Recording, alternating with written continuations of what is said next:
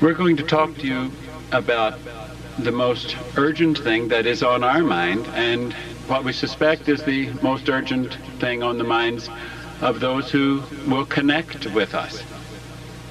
We'll title this tape, Planet Earth About to be Recycled. Your only chance to evacuate is to leave with us. Planet Earth about to be recycled. Your only chance to survive or evacuate is to leave with us.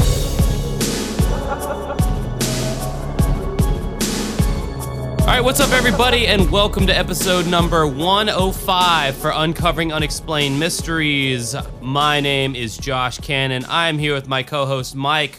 This month of August, 2018, AD, Year of Our Lord, whatever any of that shit means, we are starting Cult Month.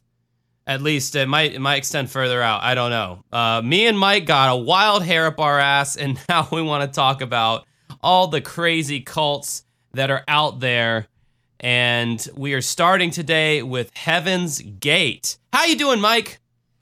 Doing fine. How about you? I'm doing all right. I'm incredibly dizzy right now, and I don't know why. I woke up just feeling very dizzy and out of it. Might be a sinus infection. I think it is. Ear infection, something like that. As for me, I'm just frustrated with fucking jobs and shit. Like the whole thing at Firehouse Subs. Like I called the guy back. He said he was going to call me back during the week. Never did. Because he said like, oh, I'll let you know either way what happened, and then never called me back. So it's like I did three interviews recently. I did one at Burger King and then I did two at Firehouse Subs. And it's not that... not getting the job, sucks, but not getting a simple fucking callback or an email to let me know that, we're going to go in a different direction or something.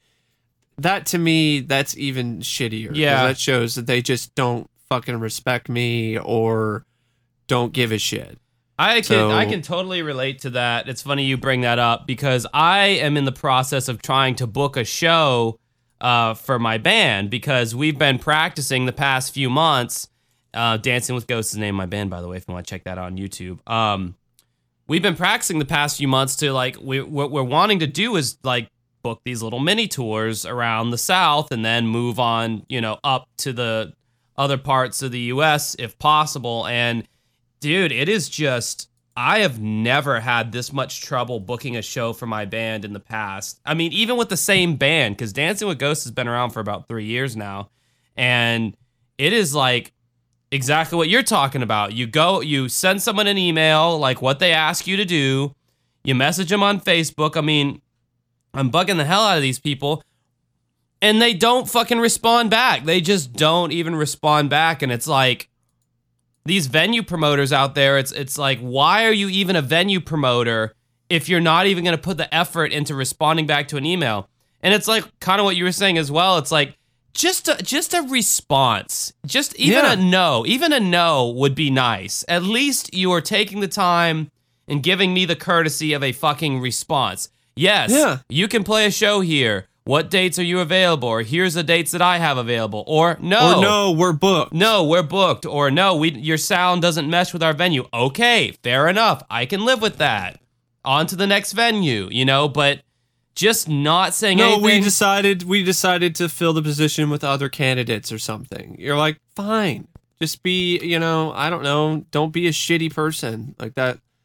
That's not too much to ask. Yeah. It really isn't. I mean, it's not as serious as trying to find employment, but it's very frustrating, because I feel like our product is solid, I feel like our image and our stage show and our music is all top notch and we've been working our ass off practicing and everything and we got a great stage show planned, but all we need is a fucking stage to play it on, which is apparently too much to ask.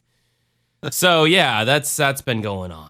And it's difficult for me because it's like, I mean, Josh is joking with me on Facebook. He's like, "Whoa, what are you like unhireable or something?" I'm like, maybe, I don't know. It just seems like, and I'm in a difficult spot because I'm not young. I'm 29 years old, so there are employers that look at that. As much as that's a bunch of bullshit, it's actually a reality. I don't have the experience for that some of these other jobs want. So when I go, like, I tried to apply, I was thinking about applying for Walgreens or some other place, and they're all like, "Oh, we want like at least 6 months of experience in a retail environment," or, but yeah, and actually they said we prefer 6 months of experience, and we also prefer that you worked at one of these stores before. It's like, so you have all of these things that you prefer. It's like, why even bother putting your application out to everybody? You should just be like, oh, look up former employees and send them emails or whatever with job fucking offers or some shit. That's kind of a ridiculous thing that they would prefer, because if they preferred that you previously worked there, well, why'd you stop working there? Obviously, you either quit Walgreens because you hated working there so much, or you had some kind of issue with them, or you got fired from there. Yeah. So why would they want a former employee coming back, when you want some fresh blood that doesn't know how shitty Walgreens is yet? Some of them might have quit. Some of them might have quit because they were going to do something else. But yeah, it is one of those things. It's like, I don't get it. And then all these tax questionnaire stuff, which is worrisome to me, because it seems like a lot of these are just used as vetting for employees, so potential employees. Because they ask, like, some of them are not detailed, but other ones are ridiculously detailed. Oh, you talking about those personality things you have to take online? No, well, that too, but the whole tax credit questionnaire, which some of them are like really just generic, whatever. Were you in the military? Blah, blah, blah, blah, whatever. But the one I filled out for, I'm trying to remember if it was Whole Foods or this other company, but Walgreens, I think. No, it wasn't Michael's Craft Store. It was ridiculous. It's asking all these questions about tax credit, questions about have you been unemployed for 6 months, or have you had any unemployment offered to you or whatever? And I'm like, I have been unemployed for 6 months or more, but I have not accepted unemployment. So that's a really bad question, because either I say no to both or I say yes to both. It's one of those that's like, I said no because I didn't accept any unemployment benefits. And I didn't accept any employment benefits either. But I have been unemployed for a while. So it's like, what this double question and then all this other shit that's like way too detailed to the point where you're like, whoa, they're just using this to like vet people. Are you a certain age? Are you Is this Do you take food stamps? Have you had any food stamps recently? Have your parents used food stamps? Have your blah blah blah food stamps? What I love are the little personality things. I hate those too. When it's like literally 10 fucking pages of 20 questions each, and they're saying shit like do people ever make you angry? And you have to go always, sometimes, never, and it's like, what kind of... Well, the one Michaels was asking is like, are you looking for a higher position when you're at work or something? Are you always looking for opportunities to rise up in corporate or whatever? It's like, what the fuck? I don't want to work at fucking corporate at Michaels. What the fuck are you talking about? I just want a job. It's like, and then the age-old question, why do you want to work here? Because you pay me money. That's why I want to work here. You could be anybody. As long as I'm getting paid money, that's really the operative phrase here. So I don't really care what place it is, and that's a stupid-ass question unless it's like a bigger company where you actually say like Apple, and you're going in as like a developer or something. Why do you want to specifically work at Apple? Well, if you're in a higher position, there probably is a specific reason you will choose a certain company. But if you're in an entry-level position, doing entry-level work, like minding a cash register, you can pretty much pick any company at that point, and it's going to be the same bullshit. You're taking people's money and giving them change and doing other menial tasks. Yeah. And they're like, why do you want to take people's money at McDonald's? It's like, just because I love their burgers so much more over all the other bullshit fast food it's such a dumb question, man. And it's like, you never know what answer to put. It seems like that's, if you don't answer correctly, you can get completely just kicked out of the pool. Like, I don't even think managers your application. I don't think they scan through all those. I think it's a fucking formality. It's like all that stuff's preset. It might be a formality, but this is what I'm thinking it is. It's like an algorithm thing.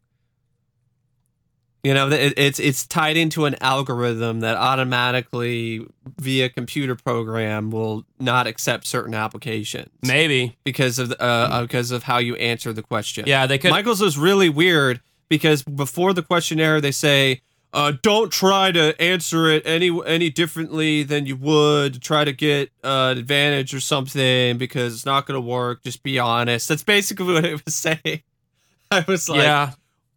Wow, okay. They might have some keywords and like key things that, if they answer this way, kick it out or kick it into the...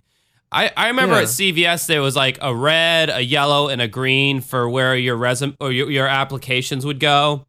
And if it went into anything besides green, like the manager at the time wouldn't fuck with it. And since I knew someone who already worked there, which is what I always say on the podcast about how any job I've ever got is because I knew someone on the inside. The guy who I knew was friends with the manager, and he bumped my application into the green. Yeah, so I mean, that would be nice to know people, but in my situation, it's like, how am I going to go out and meet new people at like 29 years old and be like, hey, you want to be my friend? Like, just weird. Mike, what you got to do is awkward. You got to hang outside of high schools and just walk up to every kid that walks out and go, hey, do you like Fortnite? Hey, do you play Fortnite? Absolutely not. I'm not going there. What's your favorite weapon in Fortnite? For those of you out there who don't know, Fortnite is and I barely don't even know, so I'm speaking for myself too. It's like the newest, hottest video game out there. It's kind of falling out of favor, if I remember correctly reading about it. Like, it's not as popular as it once was. It's still popular. It's not as popular as it was 4 weeks ago. It was. It's kind of how things go with games like that. That game has gotten so popular that I believe Australia, which we do have a few Australian listeners out there, we just got a really nice review from one of them today, so thank you. But yeah, Australia has apparently banned that game from being played in schools entirely because like kids are getting so distracted by it, much like we're getting distracted off talking about the Heaven's Gate cult. So before we get into that, I would like to just read you 6 tips from an expert on how to identify a cult. I'm probably going to reiterate these tips before we go into every episode of this cult month.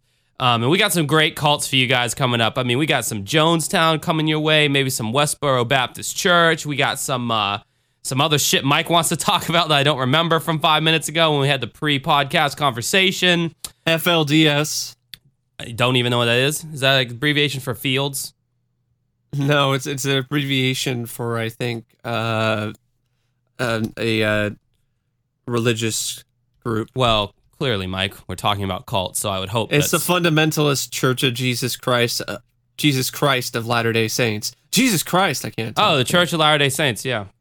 They're very culty in certain ways. But anyway, here are 6 factors. This was from CBSnews.com. Fortnite? Yeah, this is from Fortnite. And this was from some expert named... Etchell, I guess that's his last name. Anyway, so 6 ways to identify a cult. He says, beware of any kind of pressure. That's probably the single most important advice I can give anyone. Any kind of pressure to make a quick decision about becoming involved in any intensive kind of activity or organization. So that's step number 1. If someone's pressuring you or pushing you, hey, come into the flag base in Clearwater and take a free personality test. Come on, it's free, Okay, you can't come today? Well, then what about tomorrow? Step 2, be wary of any leader who proclaims him or herself as having special powers or special insight. And of course, divinity. So obviously, that's the most clearest example. If all of a sudden I was to start being like, hey guys, podcast listeners, God spoke to me last night, okay? I know how we can live for another 200 years, but you have to listen to what I say because God spoke to me directly. Only I know the truth for longer life and a 4-hour-long erection. Any longer, talk to your doctor. New Prevacid by Pfizer. No, I don't know what all that was. But the third step is the group is closed. So in other words, although there may be outsiders, there's usually an inner circle that follows the leader without question and that maintains a tremendous amount of secrecy. I hate that I have to keep using Scientology, but I can't help it. That is my adopted religion, my adopted cult of choice. I'm just surprised when you were doing the whole, like, acting like you have some profound insight. You didn't all of a sudden start doing a Miscavige impression. I'll do Miscavige for the next one. So the group is closed, and it says, although there may be outsiders, Scientology, perfect example.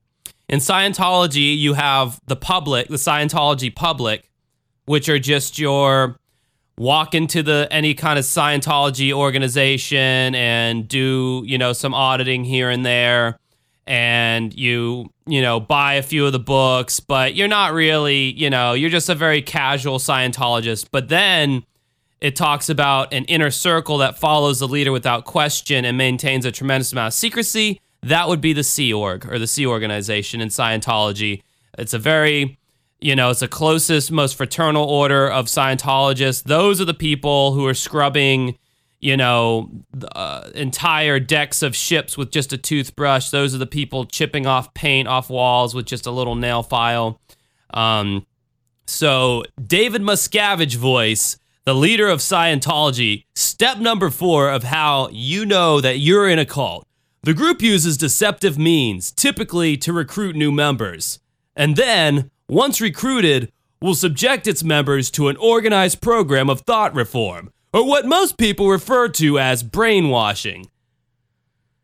So, yeah. That fits Miscavige like a T. Well, most cults it fits to a T. So yeah, you go in there and they make it seem so Scientology yet again. I hate to keep using this as an excuse, but I just know so much about Scientology, I can't help but to use it.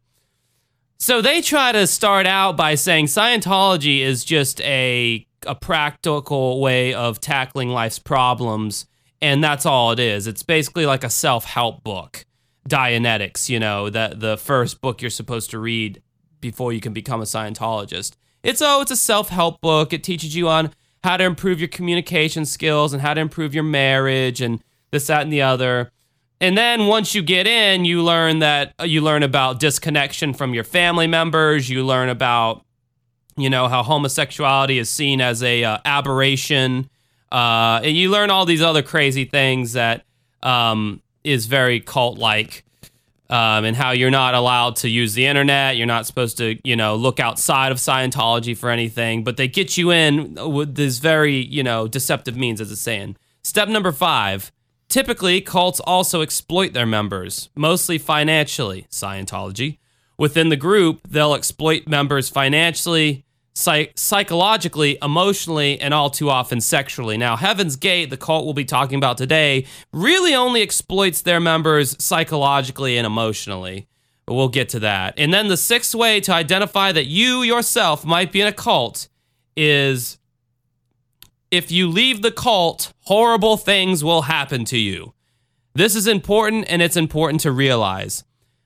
People outside of a cult are potential members, so they're not looked upon as negatively as people inside the cult who then leave the cult. And that is a huge tenet of cults. If you leave Scientology, you're never going to, and you join this is their derogatory term for people who are not in Scientology. If you join the WOG world, you're only going to get a WOG job flipping burgers at Burger King, and that's all you'll ever be. And they love using flipping burgers at Burger King. That's like their like rubber stamp statement that they use every time. Your life will be awful. You'll never, you're not going to continue up the bridge, etc., etc. So with all that out of the way, Mike, I think you have a synopsis here from Rolling Stone. Rolling Stone, the website, did a nice piece where they talked about 10 different things that you might not have known about Heaven's Gate. And they posted this like last year because it was the 10-year anniversary of the suicides. Now, it was the 20-year anniversary. Yeah, I was gonna say of the suicides. Pretty sure it happened in the 90s. I corrected myself. I ended up going. Mike, on the right we never path make that mistakes on this podcast. Okay, so the fact that you fucked up just then really tarnishes the whole reputation. So, in the early 1970s, founders Marshall Applewhite and Bonnie Nettles, a Texas music teacher and nurse that he met during a stay in a psychiatric institution. Wow. Good sign. Good sign so far. Solid guy. Renamed themselves Bo and Peep and took a 6-month-long road trip across the United States. Now, I'm going to add some extra context to this backstory here that I gleaned from the 2 documentaries that I watched in that Josh also watched for preparation for this podcast. Now, Marshall Applewhite, he was a really popular and talented music teacher. Like someone who worked with him said that he had the gift, like he was really good with getting the best out of his students. And he had been married for like 16 years, and then he started to realize that he was not straight. He realized that he was gay. He was having this crisis, and he was actually outed and kicked out of the school because there was this rumor going around that he was, I don't know if it was a rumor, it probably was true, but I don't know for sure, but that he was in a sexual relationship with one of the males, one of the boys in school, which is really messed up because he was definitely older than him at the time. So they have that whole sort of pedophilia thing too, which is but he was definitely struggling with his sexuality, and he ended up in a psychiatric institution, and he met Bonnie, who was a nurse during that stay. Now, they renamed themselves Bo and Peep, but they also messed around with other names like T and Doe, Guinea and Pig, and Doe and T, which were references to the musical scale. And so they took a 6-month-long road trip across the United States. At one point in time during their attempts to try to build their cult at the time, they weren't always named Heaven's Gate. They actually had a couple other names before they ended up renaming the group to Heaven's Gate later. I believe it was sometime in the 1980s. And one of the names was HIM, Human Individual Metamorphosis. Very generic culty name, I should say. Yes. Oh, and let me also go out and say at this point, Bonnie Nettles, the chick that the Applewhite guy met, she has some of the most legit teeth in the game, son. Like, they showed a picture of her when she was younger, and her teeth were just on point. So good props to her. She also had some underlying obsessions already with UFOs and things like that. So this tied in with her, how she ended up being drawn to Marshall Applewhite. They ended up getting together in a relationship, but in one that was completely celibate, which was a way for Marshall Applewhite to continue to try to move away from his homosexual urges. And because if they were celibate, then there wouldn't be any sort of sexual thing going on. And that also tied into the cult as well. That became a part of the doctrine.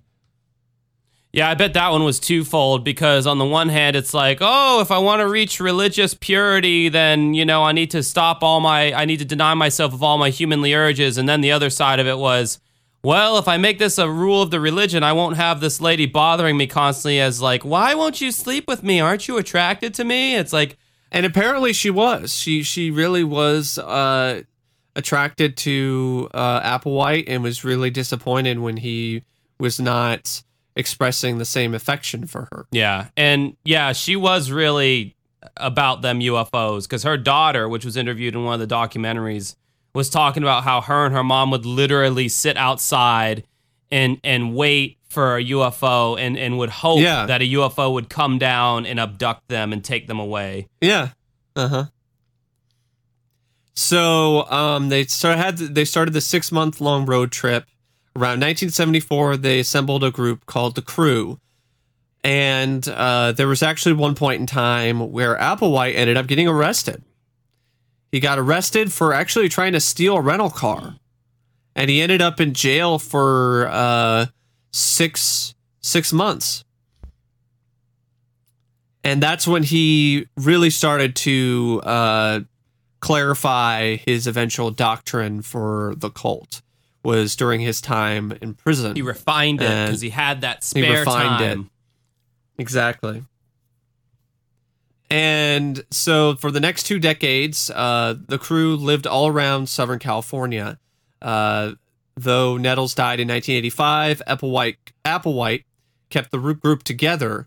And when the internet was introduced to consumers in the early 1990s and began using the new technology to share their beliefs with a wider audience. So they began using this newfangled invention called the internet, the World Wide Web. Oh boy, howdy, did they ever. And if you go to their website, which you still can to this day, they still have the domain heavensgate.com. Uh-huh. You go there, this website, folks, it is a fucking time capsule of the late 90s internet browsing experience. Kids, it still has the red alert flashing on the website. Yeah, which was actually some like custom animated thing, because you go to highlight and it's not just text, it's actually like a GIF file or something. Uh-huh. But yeah, I mean, kids out there, if you're listening to this, if you want to see what your two grandpas, Mike and Josh, if you want to see the internet we grew up with as kids, go to heavensgate.com. I mean, it's literally like, I remember those like free It's like a GeoCities site. Yeah, GeoCities, Angel Fire, all those free website builders. As a kid, I built a website, and it just the crappiest HTML. It's got some, it's just got these JPEG files slapped on this crappy like star background. It's just got, just plain text, no like kind of animations or graphical user interface, just hot hyperlinks and text and like 2 of their logos. The dancing baby. Right, might as well throw the dancing baby in there at this point. But yeah, I mean, and yeah, they've got all their shit from, before the thing happened that I won't spoil. I couldn't be on that site for more than 2 minutes though. It's too fucking batshit insane for me. I was just like, nope.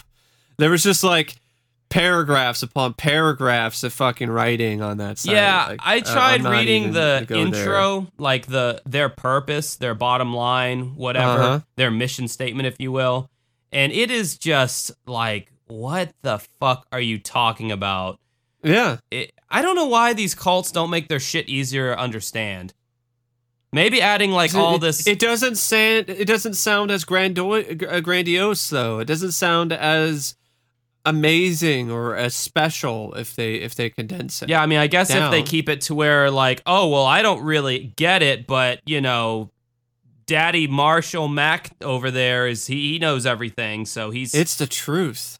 Yeah, but I mean, good Lord, this is just. I realized that they were speaking the truth. I mean, he's talking about like the earth is a garden and we are the plants, and Jesus was some kind of container, and I don't know what the fuck he's talking about. He was a vehicle.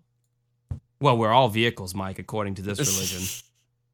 Exactly. I don't know if it's a religion. It seems like more of a cult. But, my bad. I guess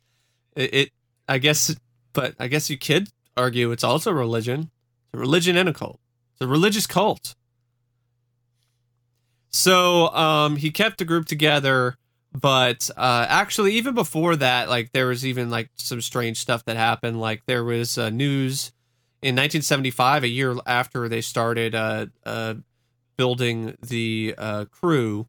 They assembled at a hotel in Waldport, Oregon. So after selling all worldly possessions and saying farewell to loved ones, the group vanished from the hotel and from the public eye. That night on the CBS Evening News, Walter Cronkite reported that the group had disappeared. And in one of the very first national reports on the developing religious group, a score of persons have disappeared. It's a mystery whether they've been taken on a so-called trip to eternity or simply been taken. In reality, Applewhite and Nettles had arranged for the group to go underground. From that point, Doe and T, as the two now called themselves, led nearly 100 crew members across the country, sleeping in tents and sleeping bags and begging in the streets. Evading detection by authorities and the media enabled the group to focus on Doe and T's doctrine of helping members of the crew achieve a higher evolutionary level above human, to which they claimed to have already reached, which sounds similar to Scientology. Yep. Levels. So they also years later they did the whole thing where they ended up going on the internet, and the two different documentaries have two different stories about the internet. One documentary says they didn't make any money, or they said that the internet didn't help them at all. It just made them a laughingstock. But then the other one says that it raised like $400,000. So it's like, wow, that's a pretty big glaring omission there by the Untold Story documentary about Heaven's Gate. Yeah, and let's just like go out and say right now, there is no definitive or really amazing Heaven's Gate documentary like there is with Scientology. You would think there would be. Yeah, you'd think there would be, but there's not. I mean, this is like ripe for a Netflix miniseries. Yeah, I don't know why it wouldn't. Or a feature-length documentary or something on Showtime or HBO. Yeah, so these the documentaries that are out there are like these, like just. We can get to that. Let me finish this intro here. So the cult's philosophy took its roots from Applewhite's Presbyterian upbringing. His father was a minister, and he essentially grafted belief in extraterrestrials onto Christian theology. Applewhite told his acolytes that he was the second coming of Jesus Christ, and that God was an alien, and that they were living in the end times. They read the Bible, especially Revelation chapter 11 in the New Testament, a section about two witnesses that would witness prophecy and or bring about a prophecy, and at the end of their prophecy, they would have to battle demons, which Applewhite and Nettles called the Luciferians. Now, they like to call themselves the Two, or the UFO Two, because they latched onto this whole UFO thing, that not only was he the second coming of Jesus Christ, but T, I think that was her, right? She was T, Nettles. Yes.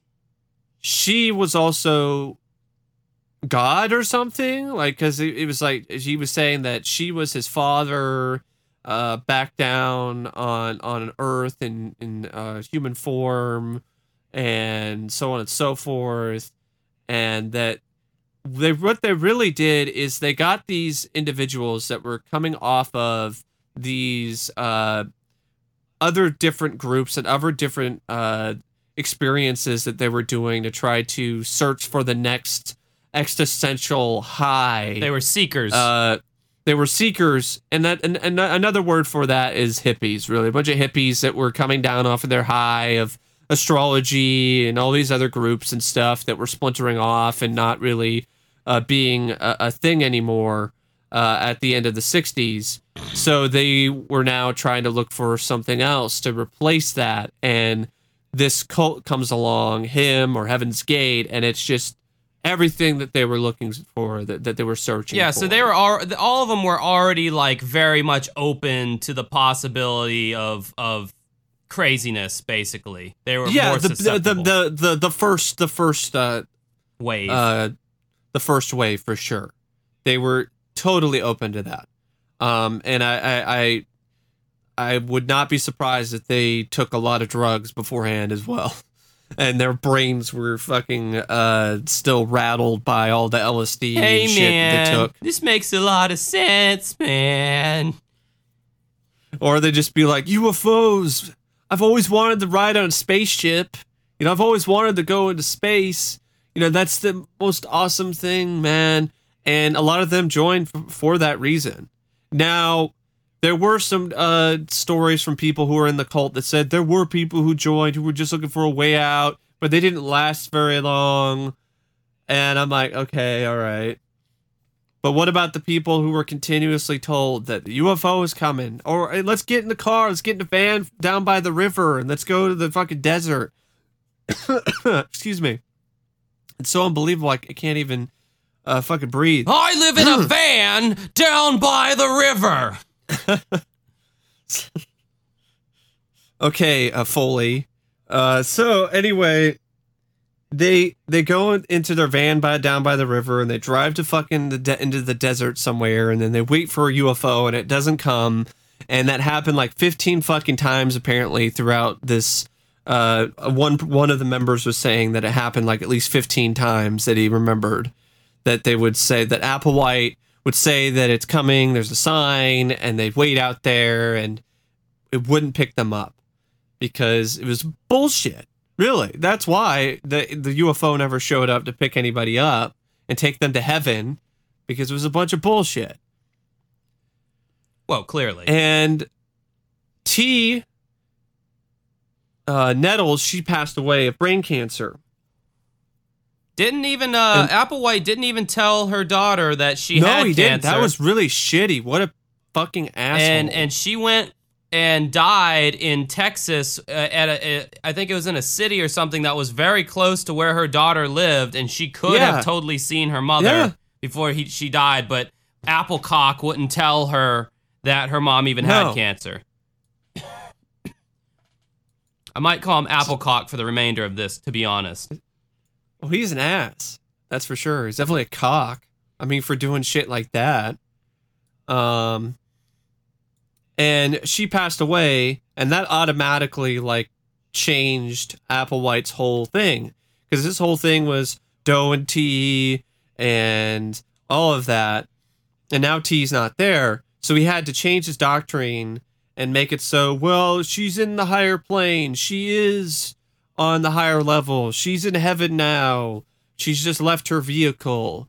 So then that sparked the theory that Applewhite would start to form in his head, that his followers would be able to reach the higher level, to be able to go to heaven, or end up floating into a spacecraft and then go to heaven. This is another tenet about cults. This is another big thing about cults, is when something, when real life happens, you know, not their made up little fantasy, like, you know, someone gets cancer, someone dies. The person in the cult, the leader, whatever, they have to rush to make up some kind of convenient reason as to why did this person die, who was supposed to be this like ecclesiastical, pure, you know, the head of the church. Again, I'm gonna have to use Scientology as an example. L. Ron Hubbard dies in the 80s. Yeah. And the higher strata in Scientology have to then rush to make up a reason. Why did LRH die? You know, he is a leader of Scientology. He was a clear. He wasn't supposed to have any health problems. He was supposed to be in perfect health, and, you know, because Scientology is this miracle and it works, and they had to say, oh, well, L. Ron Hubbard didn't die. He discarded the body he was using to do further OT research because, you know, his limitations in this human body were keeping him from reaching his highest OT level. Yeah. So that's another thing with these cults. They always have to come up with, well, you know, why did this person die? Because that, according to your religion, that flies in the face of how it's supposed to be. So exactly. That's another tenet of a cult, thought I'd mention. So that T's death definitely opened up that concept, that idea in Applewhite's demented mind, that his followers would be able to do the same if they took their own lives and left their vehicles on their own accord. Which is what they call their bodies, is their vehicle. Yes. Which I find, it's like, yeah. And one of the other members, he did not join in the mass suicide, but he ended up killing himself later. And he was interviewed in both of these documentaries, and I could tell that he was more than likely going to do it. Oh, like, the Kool-Aid was still in his system. The Kool-Aid had not left he was still Charlie Humphreys, I think is his name. Yeah, that was a weird aspect, seeing that guy, essentially a guy who was just a suicide candidate in the waiting in the wings, basically, to do it because he was going to. Because he was saying things like, "Oh, the Earth is terrible. I don't know why people still like this place." Blah blah blah. So on and so forth. And he's he's pretty much like, "I'm staying here because I need to educate people on Heaven's Gate." But then he records a video where he's like, I'm not dying. I'm not, this whole thing where he's pretty much excusing his suicide by trying to say, like, it's not, people who do this aren't dying. People who die never really die. They leave their vehicles or whatever. And I just find the whole vehicle thing, because I'm like, no, it's not the same. If my body is a vehicle, like, honestly, it feels like it's like a shitty 1997 Toyota Camry right now. I swear to God. It's not a very good vehicle. It is a used ass car. You're like, if I could leave that vehicle right now and get a new one, I fucking do it. Hey, right? A trade-in would be great. I don't want to leave the vehicle, but a trade-in would be nice at this point. Yeah, a trade-in. Yeah, trade-in for sure. But it's just the justification is just insane. To justify suicide is just like leaving a vehicle. It's like, no, it's not the same as parking your car and getting out of the fucking driver's side door and walking to the fucking store. It's not the same fucking thing. Well, I mean, really. When they create these nice little euphemisms for death, it makes it a lot easier to swallow, I think, for a lot of the people. Like, oh, you're not killing yourself. You're simply leaving your vehicle. That didn't make it easy to swallow for a lot of the people who knew the individuals that killed themselves. I guarantee it. And I mean, it doesn't matter how they explained it. By this point, when the members were going to quote unquote leave their vehicles, they were so in the woods with this cult. They were so like just diehard. I mean, believers. look at the home video footage. Right. It's chilling. Yeah, I mean, they all have shaved heads, or they're in the process. They all have crew cuts. They all look the same. But that was something that was a part of the cult beforehand. But what was really chilling is the ones where they interview them and they're in their cultist robes or whatever, and they're being referred to as these weird names, and Hody, Peyote, Cody, Dodie. You could not see any life in their eyes. It was the creepiest shit. There's no faculties behind those eyes. It was like almost looking at like a doll, because there was nothing there. You're seeing somebody who has fallen completely under the control of another person in those last videos. These people, hook, line, and sinker, their brains have been washed proper. Yeah. There was nothing there. I mean, it was so chilling and honestly kind of scary to watch that. The grins on their faces that seemed so alien, which is fitting because their whole religion and cult was formed around this idea that an alien came into the body of Applewhite, and that alien was God or Jesus Christ, and blah blah or something, and that the Hale-Bopp comet that only comes around every 2,000 years, behind it is a UFO, and if they leave their vehicles in tune with the comet that arrives in front of Earth. They had been looking for this mothership Well, yeah, exactly. that was going to take them away. I think I would not be surprised if Applewhite himself was not in good health and he knew that he was going to die soon. So he was like, this is the perfect opportunity. You know, I'm going to die soon anyway. And then my followers aren't going to be able to sustain themselves or be able to reach the higher level. So we'll all die together. Perhaps. I don't know. But in late March 1997, 39 members, including Applewhite, wearing black tracksuits and black Nike sneakers, ate applesauce laced with barbiturates and washed it down with vodka. They then laid down in their bunks or on the floor. They put bags over their heads, purple shrouds over their bodies, and laid down to leave their earthly vehicles behind. They weren't killing themselves, they thought, but freeing their souls from their vehicles so they could ascend to a spacecraft flying in the wake of the Halley-Bopp comet, which at that point was passing by Earth, and they were going to be taken to their new home in space, the higher level in heaven. And instead, police found their bodies on March 26th, and the images of the white and black Nikes poking out from under a purple cloth would be burned into the eyes of a generation. I remember that as a kid. I remember just hearing about it very, just passingly, like if that's a word, and I'm deciding that it is. Yeah. Just through in passing, I remember hearing about it, and the whole everyone wearing Nike shoes thing was the only thing that stuck out to me because apparently there was known as like Nike Decades or something, and they were completely like Nike took them off the shelves and stopped making them after that. Yeah, they were like, nope. Now they were like $10 at the time, and now they're like really expensive. They're really. In fact, there was a pair that was found in a storage locker years later in Arizona. And it was up for auction last year on eBay for the asking price of $6,660, bearing Applewhite's face as part of its advertising. Oh, wow. That's creepy.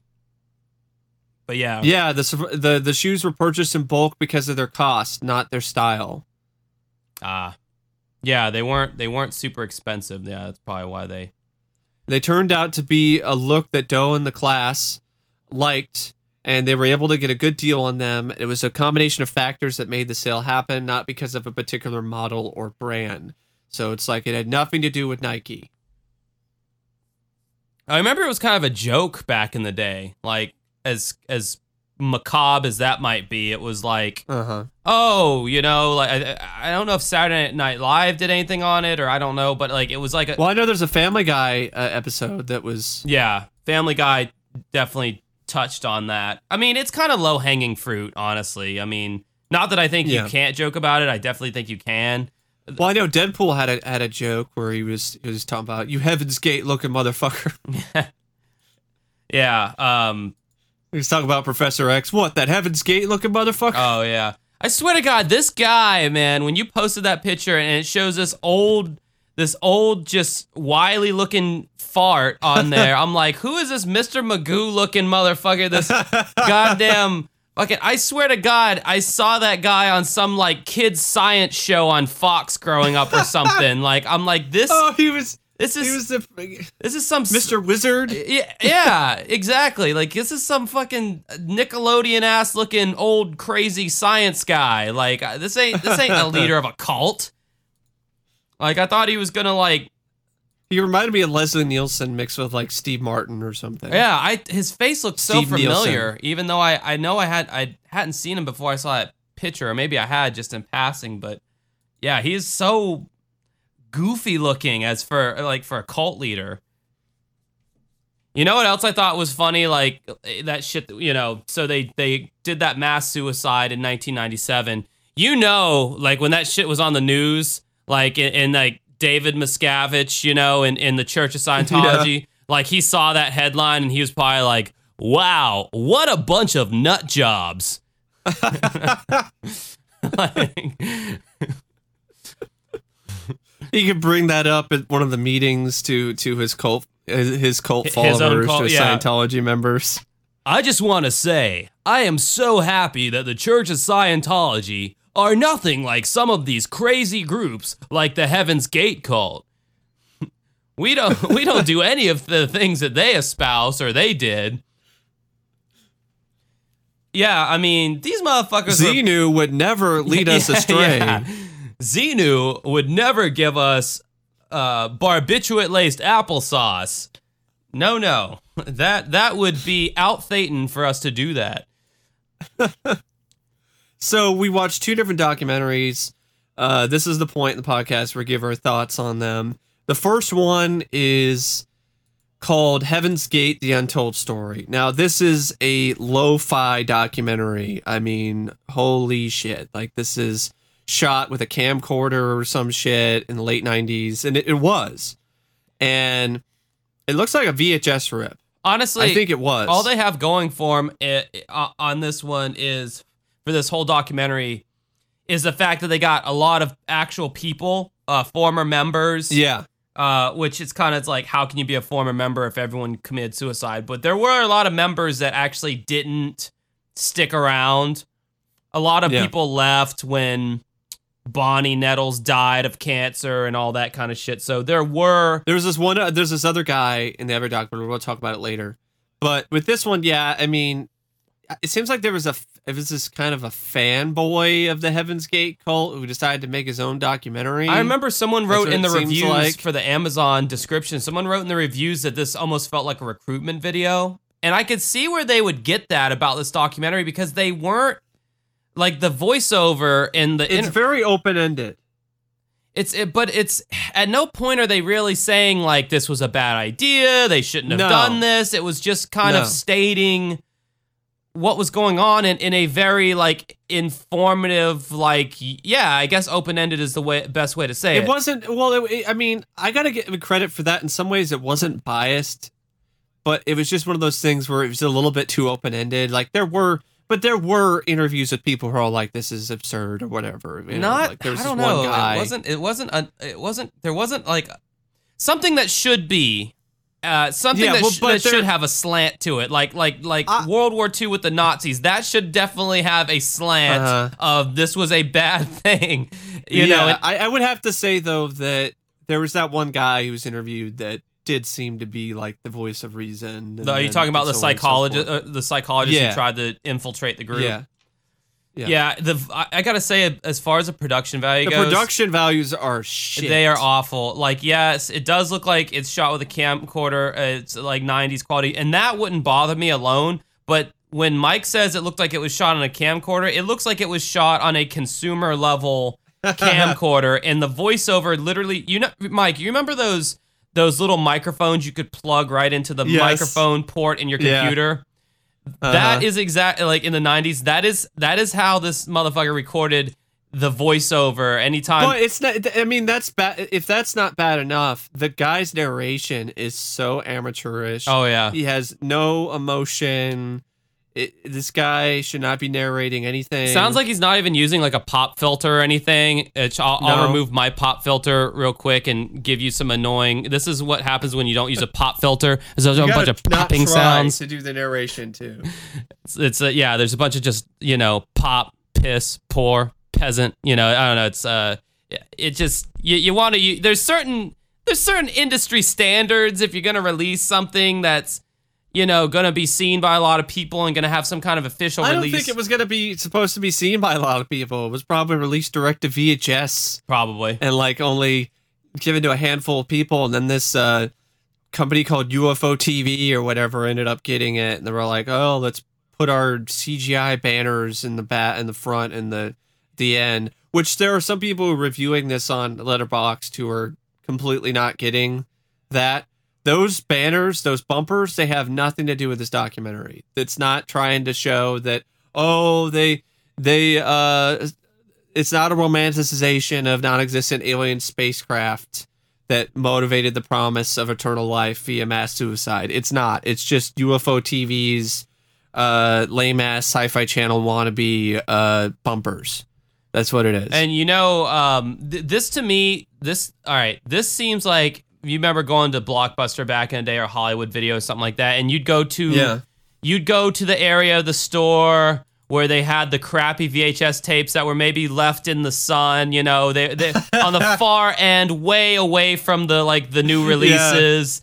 You know, where you're really scraping the bottom of the barrel. You see this documentary. Yeah, and you like these VHS tapes, you can rent them for 2 weeks and it's the same price as a new release, you know, because that's how little they give a shit. Like, that's where you would find this VHS tape back in the day. But I mean, it's not just the narration that was a poor quality. Like, the structure of the documentary was, I mean, they did the history lesson stuff. They did have some archive footage, which is actually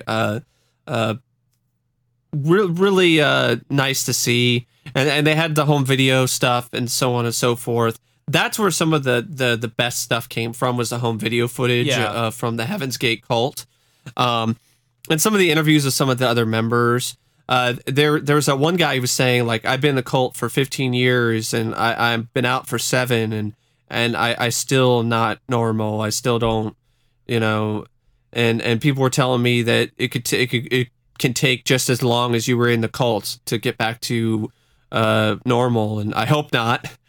But you know, he says, like, I'm still, you know, my mind is still affected by, you know, all of that. And well, because these people who join the cult, they still have the same fragile, impressionable mind as they did when they joined, when they get out. So they have to reckon with life using their own mind and their own thought processes, which is what got them in trouble in the first place, because they were so open and susceptible and they were so unsure about life. That's why they joined the cult. Now that they're out of the cult, they realize that cult was fucked up, but they still have that uncertainty. And not all of them do. Like, there's that one guy who was in the cult for like 3 months, and he left, and this kid is clearly, like, he was like in his 20s or something. He's older now, but he's clearly mentally ill or something, or extremely impressionable. Yeah. Being young is like one of the only ways, I think, like, if you grew up in a cult and then you leave it when you're older, I think you have a better chance of like I really felt for that guy. The younger guy that they were interviewing, who had only been there for 3 months and is like acting like he's still some diehard Heaven's Gate member, and all talking about how, you know, it was just blew my mind and it was telling the truth. And he was talking about how he had something that was telling him that it was trash, it was all garbage. And he was like, that's not me, you know, it's something outside of me.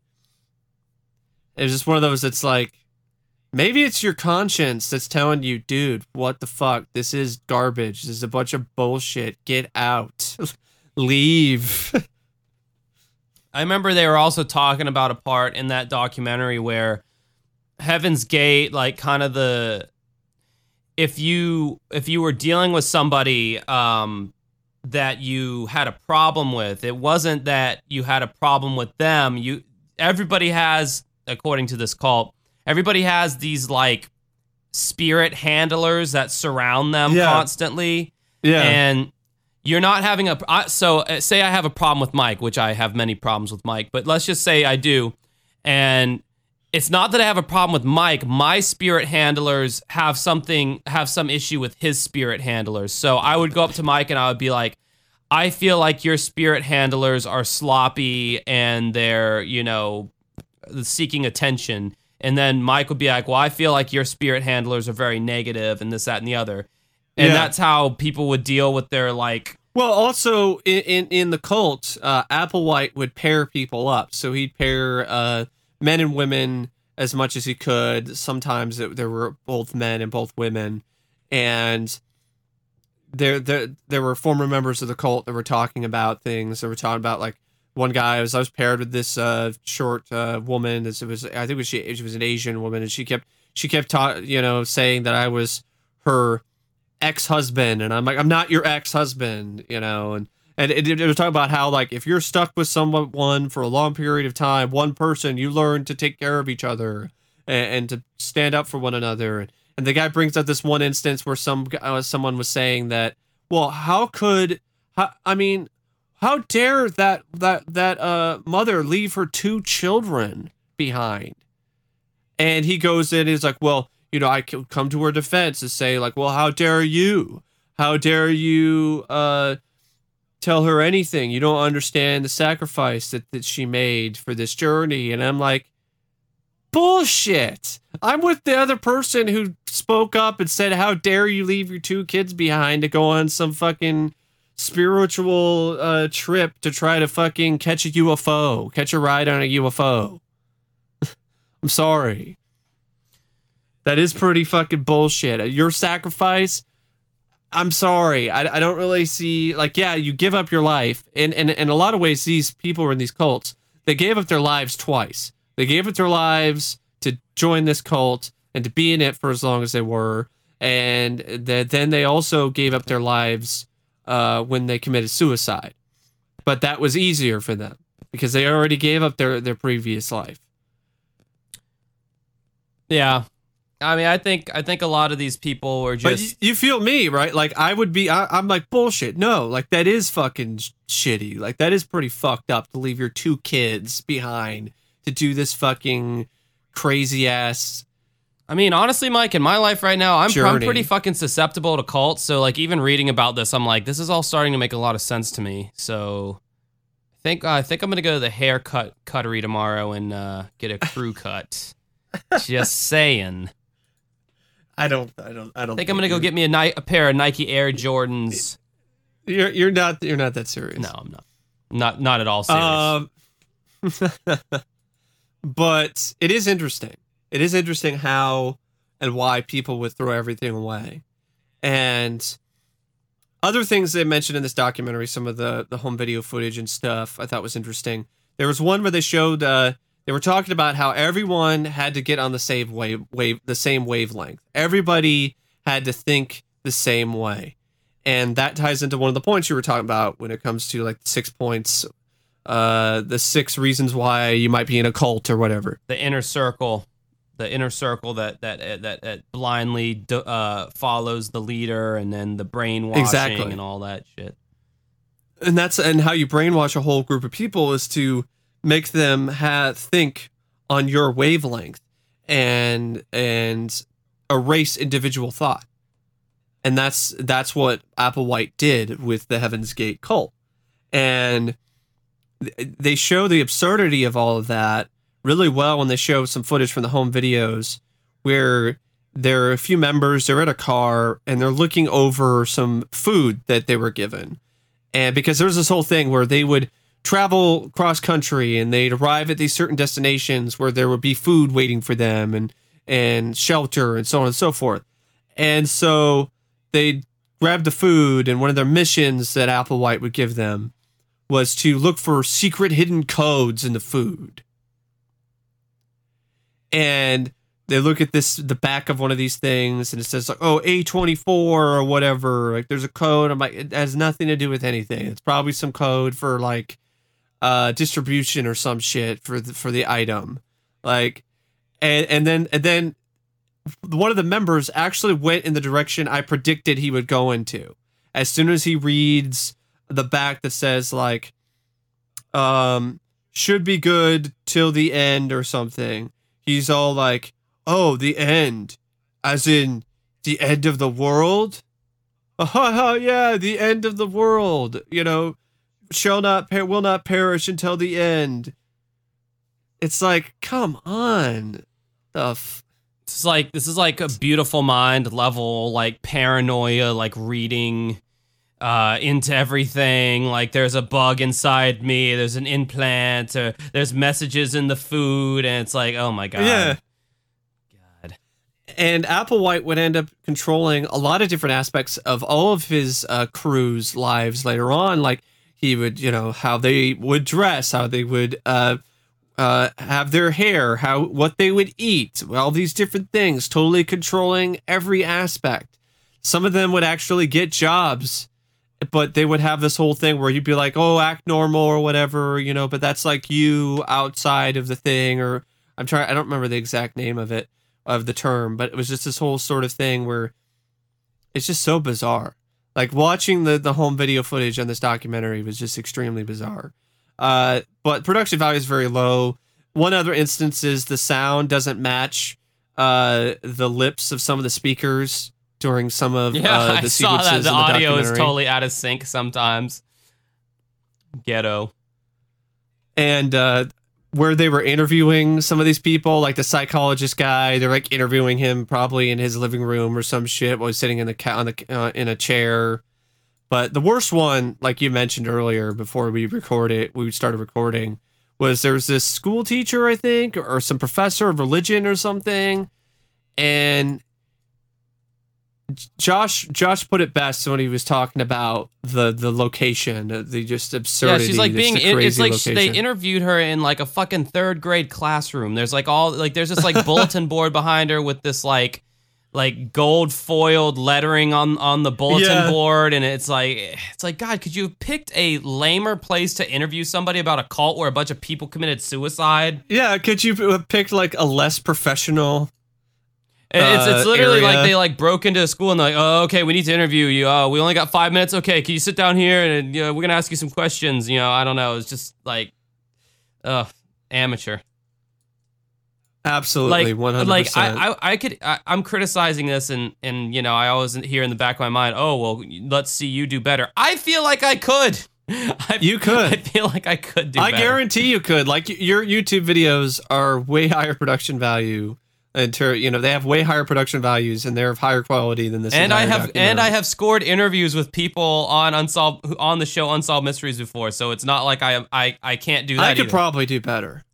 So we both could probably. You listening out there could do better than this than this documentary did. The people did making this documentary. I almost hate calling it a documentary because there's so many great documentaries out there. It's like a clip show. Yeah. It's like a clip show with some narration and some interviews. That's like someone making a YouTube video about the origins of like Nintendo or something and being like, oh, this is a documentary about Nintendo. It's like, no, this is a video some guy made. And then, he's just talking about like the Nintendo company. And they just use a bunch of clips and shit. They created the Nintendo entertainment system in the 1980s. And yeah, it's pretty much the. Yep. All right, and that is the level of voiceover that we experienced on the Heaven's Gate documentary. He sounded like he was gonna fall asleep, didn't he? He sounded like he was in between bong rips at his like roommate's apartment or something. Like, you just hear the bong rip noise, yeah, hold on, Tad. No, I'm gonna rip that. Hold on, let me just voice over. When Marshall Applewhite, when he got his followers together, it was bad. It was really stupid. I like the songs they put in there though. Yeah, I do. I will say that random like that guitar thing that kept coming in. It was like very like 90s alternative rock. I liked that. I did like that. I don't think they meant for that to be as liked as I ended up liking it, but yeah, I don't know. Yeah, it's also crazy too. Like the other members that left.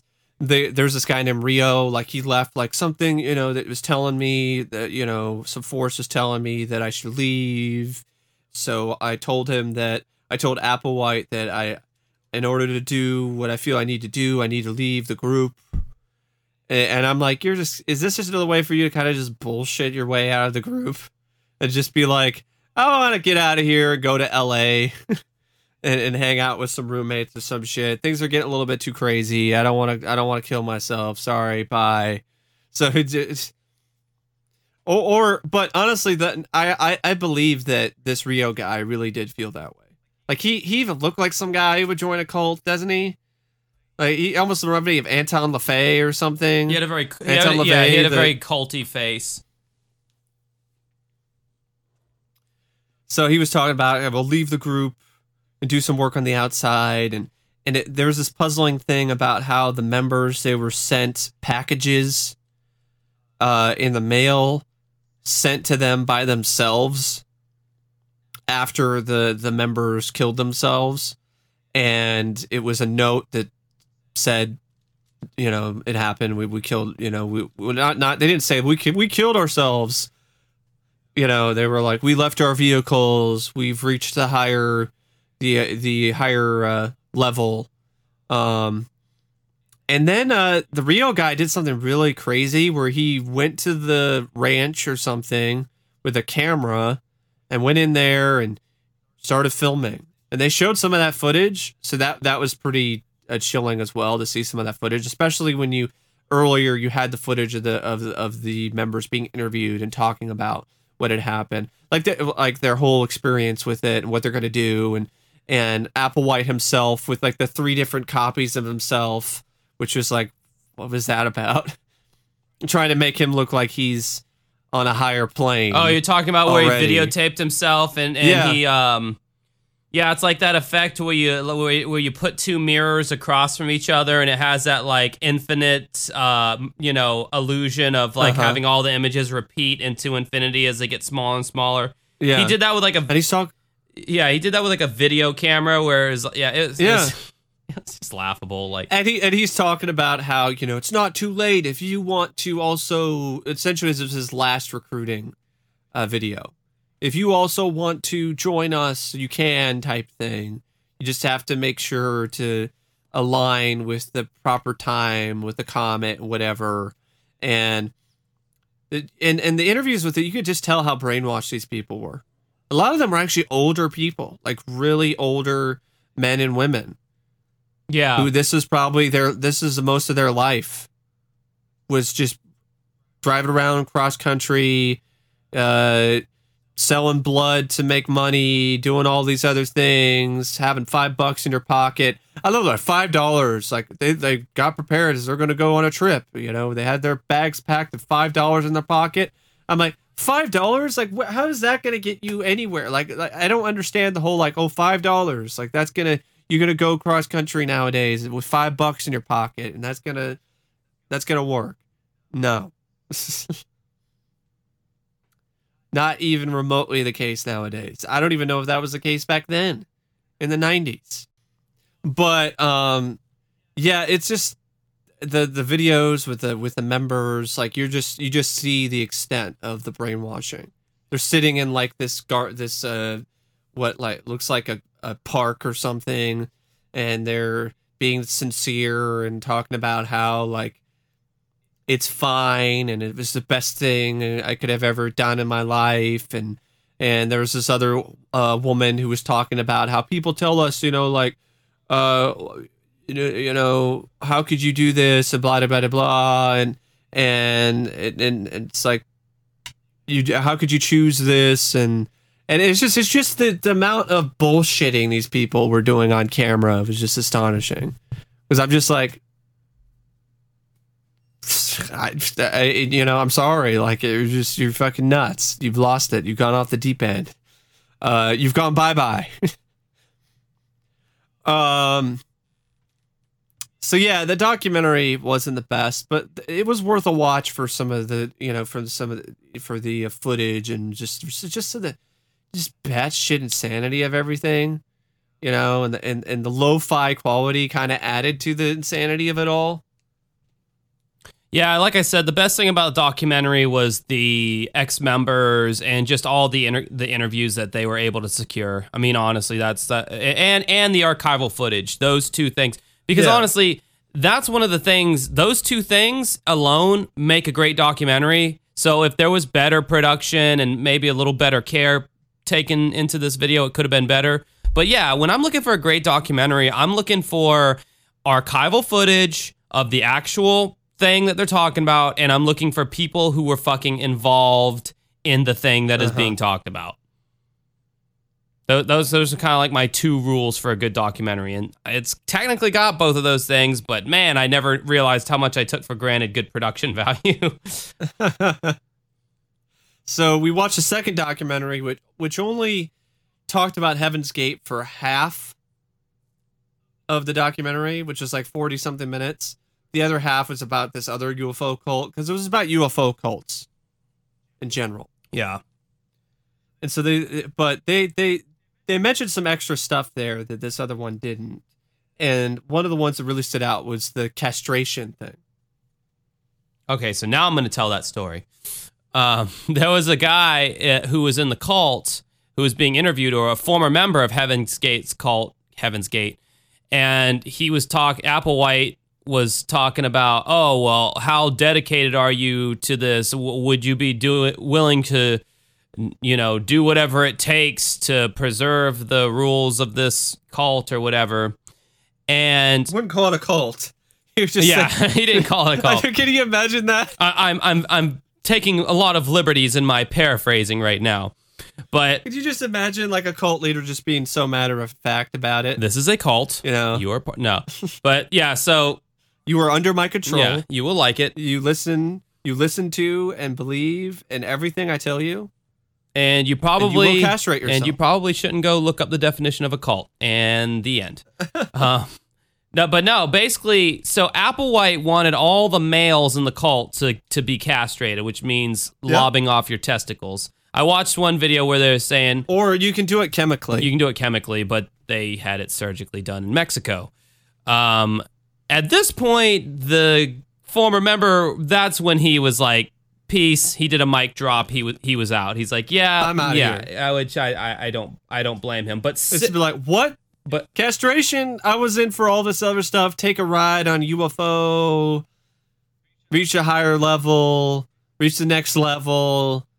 No, I'm not cutting my balls off. Yeah. It's just fucking crazy. I just like, that's the line that it was like, all right, this is nuts. I'm gone. I mean, everybody needs to have lines in their life that, I won't cross this line. I won't do this. I won't do that. Cut it. Well, some people is so impressionable that they cross every line, and there were like 6 other members. Yeah, 6 of the men did do it. Cutting your balls off for all you men out there. Cutting your balls off should definitely be on your list of things that I am not willing to compromise on for anybody. Just as a little public service announcement. If you had like cancer or something, that's an understandable reason why you would do that. If you were transitioning or something, and you were doing SRS. If you were a former castrati in some kind of Italian boys choir, that's another acceptable reality. The thing is, though, that's interesting to me is this Applewhite guy, the leader, Applecock. His whole thing was like, he was still having these homosexual urges, and it was bothering him so bad that he's like, fuck it, I'm going to cut my balls off and take away the thing that gives you sexual urge and desire. Mm-hmm. Removing the thing that produces testosterone, etc. So through this documentary, we got more insight from people outside of the cult, like the family members of cult members. We even got information from the daughter of Nettles, because Nettles would write her letters, and she read one of the letters on camera, which is really heartbreaking, to kind of to hear that. And that's where we heard the information about Applecock not letting the daughter of Nettles know that where her mother was in the hospital when she was dying of brain cancer. And the stuff about the 6 months in jail thing, and the whole other sort of aspects of their cult and how it grew and so on and so forth.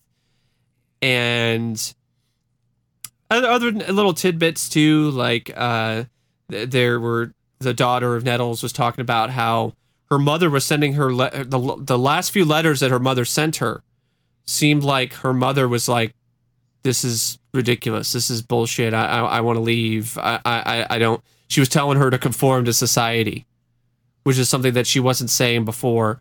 But her last few letters were like, conform to society, do what they ask. And that's where she's like, you're realizing that I think she's starting to realize that this might not be something that is worth her while or a part of reality. And that was after a lot of people were getting disillusioned because of the whole blue ball stuff, getting people all worked up about the UFOs coming. It's going to pick us up. And then it doesn't. That's the thing. I even wrote down in my notes.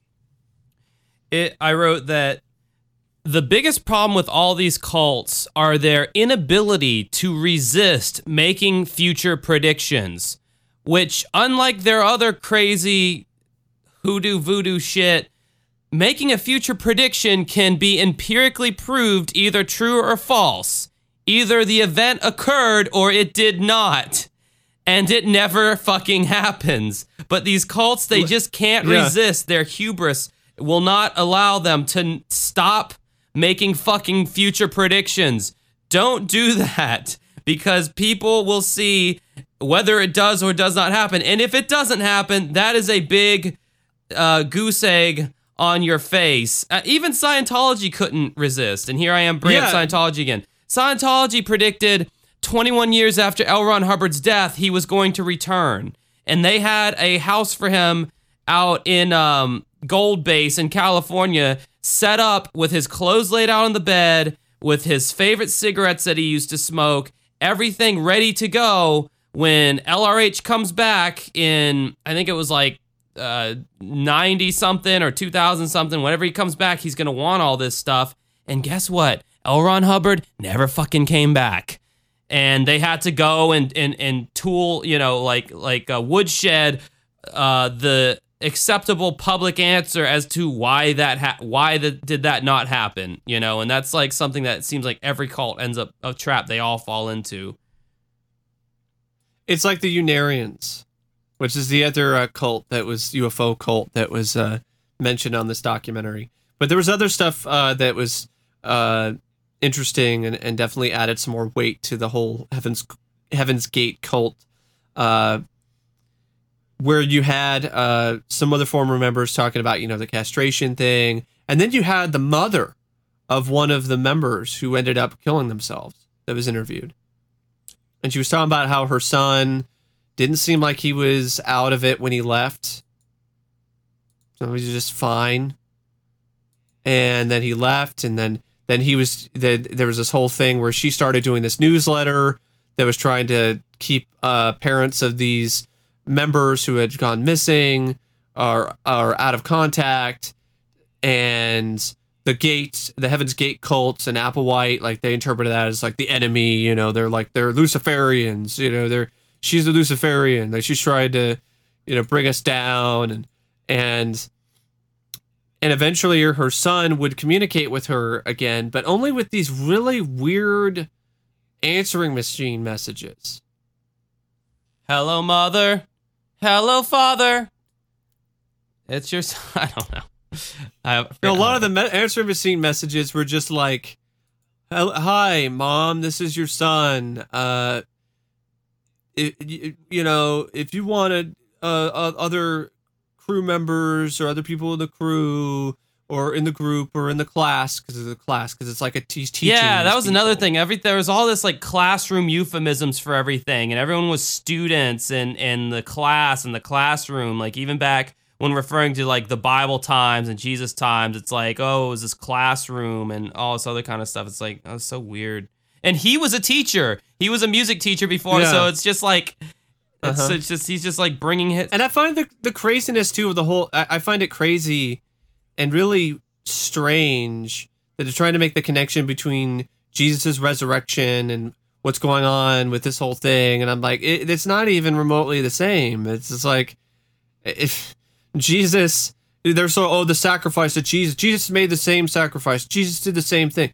Jesus' spirit went up into a fucking spaceship and then flew away. Like, I don't think that's what happened. And he also was resurrected. Did you forget that aspect of it? He came back from the dead.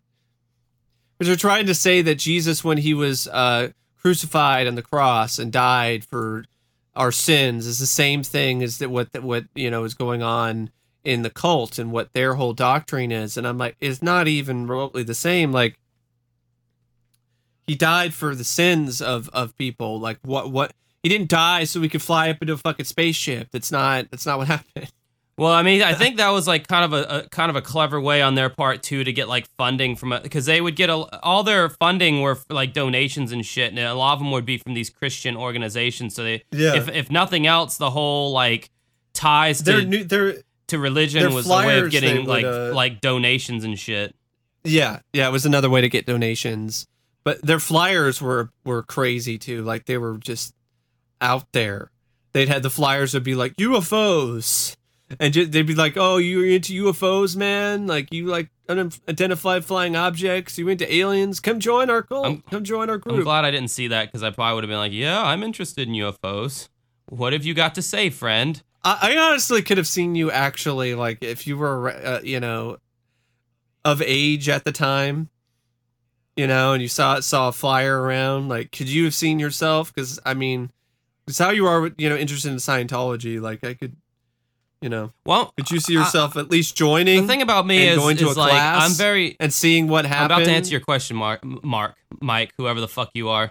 I'm a very lazy individual, so I think with cults and shit, you have to really be like searching, like you are not happy in life and you are on the verge of like suicide. You're gonna throw everything. Yeah. You're gonna throw everything away. Like you are on the verge of just giving up, and then you find this thing. Like I'm not to that point. Like I'm happy in my life, but I mean, I think you'd be curious.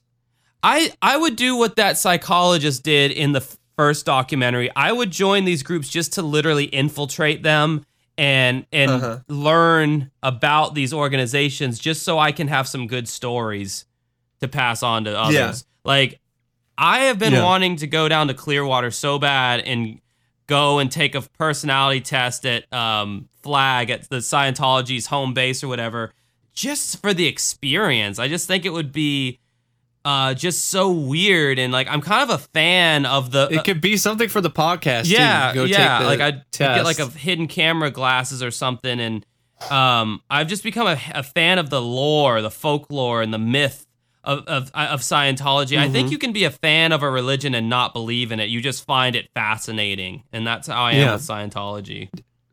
Do you find the Heaven's Gate cult fascinating there's too? Not a lot of there's not a lot of meat, or there's meat on the bones for sure, because people committed it's suicide. Just too much. It's too much meat. It's not that it's too much meat. It's that that's all you got. It's bad meat. You got the meat's gone bad. No, I don't want it. It's not any of that shit. For me, it is like that. It's bad meat. It's like meat that's like turned green. I don't know where it comes from. No, like for me, it's like there's just you got these people who are kind of nebbishy and not the pillars of society, who are looking for purpose. That's like 20 years of the cult right there, them just driving around. And then only really the last climax of the cult is the interesting shit. The old crazy kids science show guy decides that everyone's going to kill themselves because of a UFO hiding behind the tail of a Hale-Bopp comet, and they eat a bunch of barbiturates and applesauce and drink some vodka, and then they lay down and they're all wearing the same Nike shoes and track suits and crew. That's where the meat is of this story. And that's only one thing. Scientology has, millions of stories like that. Well, not suicide, but actually suicide. A lot of people have killed themselves. This was Heaven's Gate's their belief system. This is what they believed in. Heaven's Gate members believed that planet Earth was about to be recycled, wiped clean, renewed, refurbished, and rejuvenated, and the only chance to survive was to leave it immediately.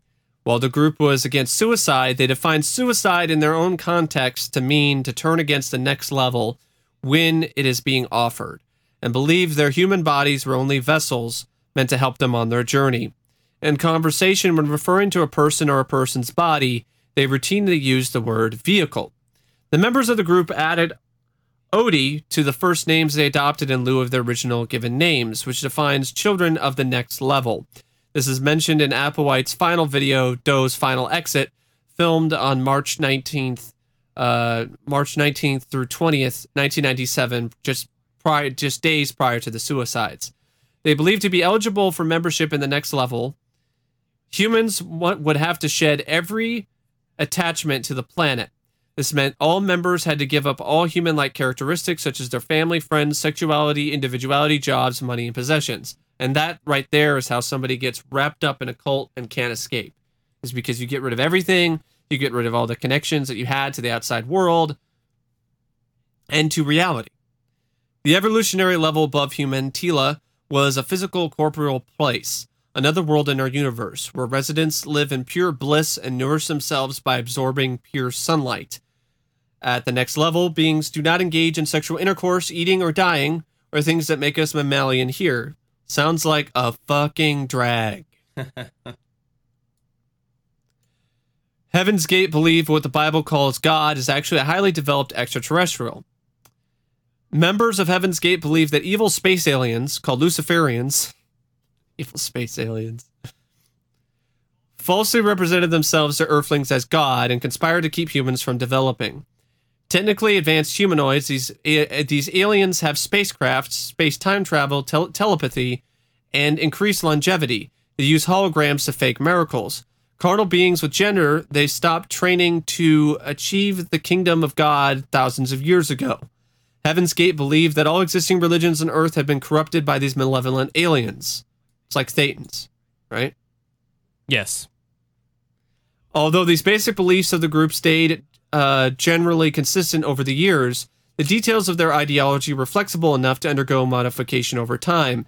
There are examples of the groups adding to or slightly changing their beliefs, such as modifying the way one can enter the next level, changing the way they describe themselves, placing more importance on the idea of Satan, and adding several other New Age concepts. One of these concepts was the beliefs of extraterrestrial walk-ins.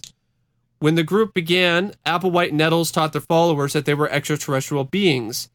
However, after the notion of walk-ins became popular within the New Age subculture, the two changed their tune and began describing themselves as extraterrestrial walk-ins, because the idea of saying that you're all aliens is too far-fetched. The idea of walk-ins was very similar to the concept of being possessed by spirits. A walk-in can be defined as an entity who occupies a body that has been vacated by its original soul. Heaven's Gate came to believe that an extraterrestrial walk-in as a walk-in that is supposedly from another planet. The concept of walk-ins aided Applewhite and Nettles in personally starting from what they consider to be clean slates. In this so-called clean slate, they were no longer considered by members of this Heaven's Gate group to be people that they had been prior to the start of the group, but had taken on a new life. This concept gave them a way to erase their human personal histories as the histories of souls who formerly occupied the bodies of Applewhite and Nettles. Another New Age belief Applewhite and Nettles adopted was the ancient astronaut hypothesis. The term ancient astronauts is used to refer to various forms of the concept that extraterrestrials visited Earth in the distant past. Applewhite and Nettles took part in this concept and taught it as a belief that aliens planted the seeds of current humanity millions of years ago and have come to reap the harvest of their work in the form of spiritually evolved individuals who will join the ranks of flying saucer crews. Only a select few members of humanity will be chosen to advance to this transhuman state. The rest will be left to wallow in the spiritually poisoned atmosphere of a corrupt world. Only individuals who chose to join Heaven's Gate, follow Applewhite and Nettles' belief system, and make sacrifices required by membership would be allowed to escape human suffering. Well then. They also did, in this second documentary, there was a UFOologist who was interviewed, and he was actually contacted by Applewhite to help him spread the word or try to get people to join his cult and add some, I guess, UFOlogy experts information to the whole thing. And he gave him a code because he was saying, because Applewhite apparently was able to communicate with other people with telepathy. And so he gave him a code to use if he wanted to contact Applewhite. And he used it later, and he actually did get a phone call the next day from Applewhite saying, like, you asked, which is really eerie, but I don't know if that's really true or not, because the guy seemed to look like a guy I'd see on Ancient Aliens. Yeah. This guy looked like a guy who would be like best friends with the aliens guy. Giorgio Sokolos. Yeah. Seems like they would be best friends. Yeah. Have a beard. But together. I mean, too, like the odds that I tell you, Mike, I say, hey, if you want to reach me telepathically, say this certain prayer or whatever, and I'll ring you whenever I hear it. I mean, the odds are pretty much that night you're going to try it just to see if it's real or not, right? I mean, most people would try it, a few hours or maybe a day after it happened, and it's just kind of like an odds thing. I don't know. I don't really think it's any kind of actual telepathy. Yeah. So the Heaven's Gate cult, particular bunch of facts that were talked about on the Rolling Stone site. There's a few more. The cult borrowed a lot of imagery from science fiction. Applewhite Nettles were huge fans of Star Wars and Close Encounters of the Third Kind, and they brought some sci-fi to the group, resulting in theories like that Mary had been taken aboard a spaceship and impregnated with Jesus. It also led to the members that would eventually kill themselves to wear patches that had said Heaven's Gate Away Team, which you can see in the group's farewell video, a reference to the specialized crew that went on missions to alien planets in Star Trek. The group also believed that God was an advanced alien traveling in the spaceship in the trail of the Hale-Bopp comet, and that he planned to soon recycle the Earth. They made headlines early on. In September 1975, they visited the small town of Waldport, Oregon, to give a lecture about the UFOs. According to the article in New York Times, roughly 150 people packed into the motel near the Applewhite to hear a motel hall to hear Applewhite's lecture. At first, the town thought it was a joke, but soon 20 people, or about 1 in 30 residents of the town, packed up, told their loved ones goodbye, and drove off. That's crazy. Members were devotees of the Master Cleanse. Aside by abandoning your family and turning over all your money, cult members were asked to cleanse their bodies of impure influence of things like fast food and impure sexual thoughts. Really? Because I clearly saw Wendy's soft drink cups in some of the home video footage. Well, you can't deny the power of the Frosty, When they were looking at all Mike. the food, when they were looking at all of the food and trying to find hidden messages, there was Wendy's cups. So I don't think that's true. Apparently, their diet was nothing but lemonade, cayenne pepper, and maple syrup for 3 entire months. What? That's not food. That's like garnishes. Well, lemonade is a drink, but syrup and cayenne? What the oh my god. Just keeps getting better. Originally, the cult promised that members wouldn't have to die to ascend to a higher plane. They didn't do that until after Nettles died of cancer. Everything was designed to be an exact duplicate. Surviving member Michael Conyers later said, "You were not to come up with, well, I'm going to make pancakes this big. There was a mixture of size and how long you cooked it on one side, and how much the burner was on, and how many a person got, and how the syrup was poured on it. Everything. It was a place without gender, which led to castration." We already talked about it. Though decisions like this were always left up to the members, 8 followers were actually castrated involuntarily, not 6, including Applewhite, and they couldn't stop smiling and giggling, former member D'Angelo told Newsweek. They were excited about it. They were excited about the castrating. Oh my about God. castrating themselves. The cult went out for a last supper together. Though Heaven's Gate members were cut off from their families and friends, they were far from total recluses. Their final meal together was a big group dinner that took place at a chain they frequented near the compound in Rancho Santa Fe, California. They had their last supper together at Marie Callender's in Carlsbad. They all ordered the exact same thing. It was set up before they came in. They had iced teas to drink, dinner salads beforehand with tomato vinegar dressing, turkey pot pie for the entree, cheesecake with blueberries on top for dessert. And they seemed very nice, very friendly, very polite. No one seemed depressed at all or anything like that. Of course not. They're brainwashed. I fucking love Marie Callender's frozen dinners. I get those all the time. I didn't know she actually had or they had a restaurant.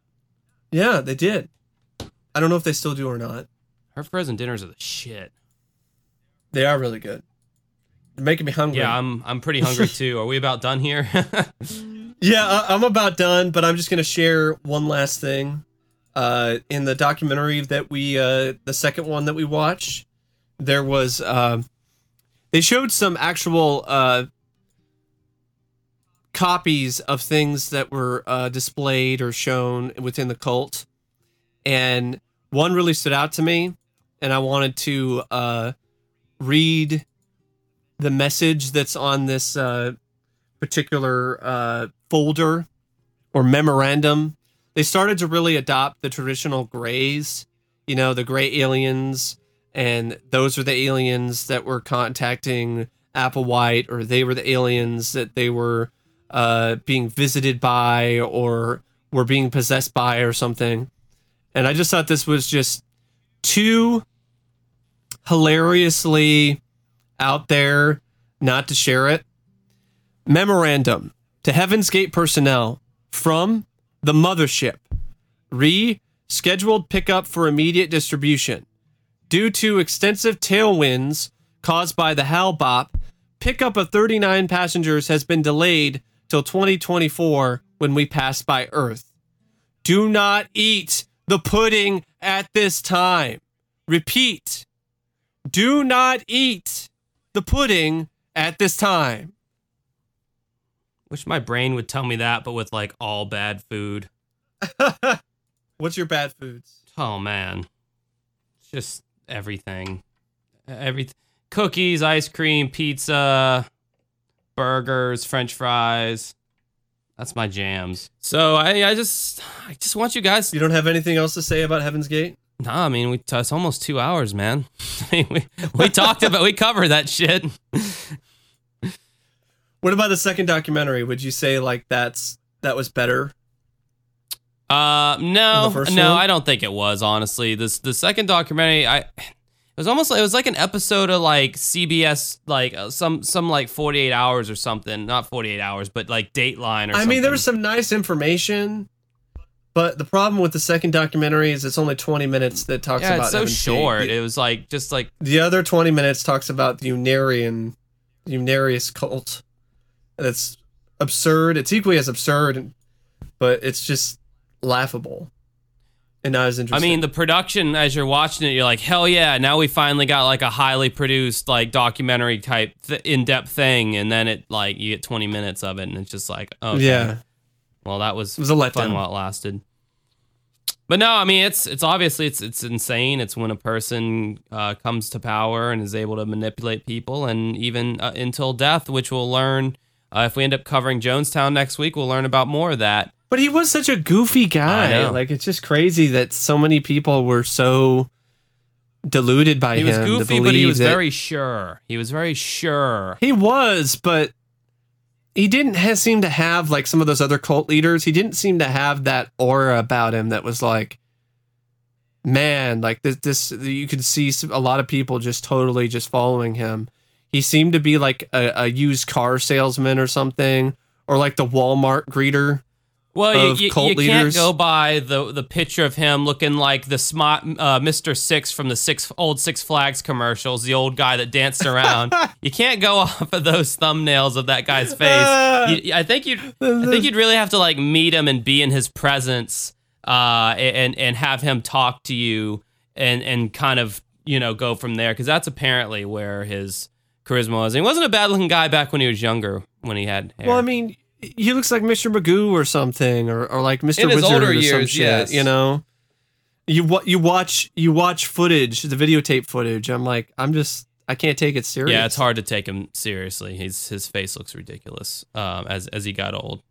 Yeah, I mean, Jim Jones, on the other hand, total different. I've been Totally told that different. I look like Jim Jones if I wore sunglasses and shit. Yeah, man, you're right. You should just take some photos then. With Guy sunglasses. kind of does look like Mr. fucking Wizard. Mr. Wizard looked a little bit more like manlier, though, I'd have to say. Yeah. Anyway, so I want to tell you guys about one of your listeners, Eve Davis. So this is a story she told me. She confided in me, and you guys keep making the same mistakes. You confide something in me. First thing I do, I sing like a canary on the podcast. I tell the world things that only you wanted me to know. So this is totally true. Don't question it, because I have all the knowledge and power, and you have nothing. So don't question my authority and just follow what I tell you. So anyway, this story that she told me that totally happened. All right, Jim. Over 10 years have passed since the first cyborg called the Terminator tried to kill Sarah Connor and her unborn daughter, Eve Davis. Eve Davis, the future leader of the human resistance, is now a healthy young girl. However, another Terminator is sent back through time called the T-1000, which is more advanced and more powerful than its predecessor. The mission? To kill Eve Davis when she's still a child. However, Sarah and Eve do not have to face this threat of a Terminator alone. Another Terminator is also sent through time. The mission? To protect Eve Davis and Sarah Connor at all costs. The battle for tomorrow began. And Eve turned out all right. She's fine. She's Did that other cyborg did it say I'll be back at any point in time? I wasn't there, Mike. This is just a story that I was told. And did the T-1000 have like liquid metal capabilities? And I don't fucking know. I wasn't there. Why don't you ask her? She lived through it. Yeah. Or maybe she didn't. I don't know. If you want your own if you want your own story read on Patreon, if you want to tell me a deep dark secret and you want me to tell everybody out there, I have no idea how many listeners we have, people. It's in the thousands, and I don't joke about that. It is in the thousands. I just don't know. I don't know how many. Consider contributing to us on Patreon. You can do that at patreon.com/uncovering unexplained mysteries. Kick us $5 a month. Boom. You have a story in the podcast. Boom. You get the podcast early. Boom. You feel better about yourself because you're giving Mike money to go to buybacks and get some old VHS tapes. Not VHS. They don't have any VHS anymore. The DVD. Oh, lame. So consider doing that. If you want more of me and Mike, God knows why you would want that. But if you do, you also get bonus episodes of the podcast. Oh, for Patreon, yeah, but that's for higher donors. I'm not even gonna. That's like $5.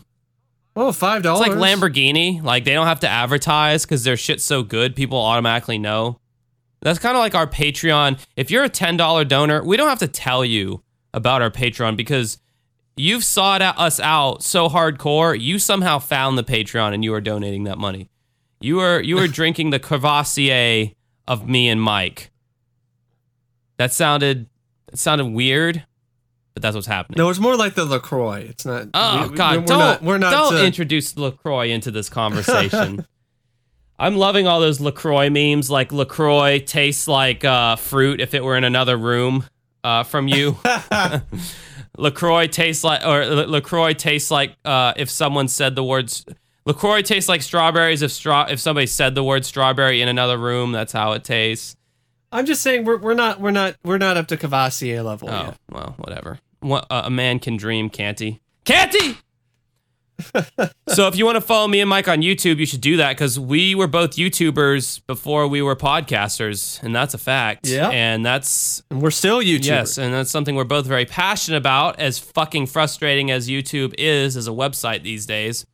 If only there was some way I could get a group of people to just listen to what I had to say and watch my content and bring them away from all the mainstream media and all the mainstream information, and I could control everything they saw, and I could get them to follow me without question. If only there's some way I could do that.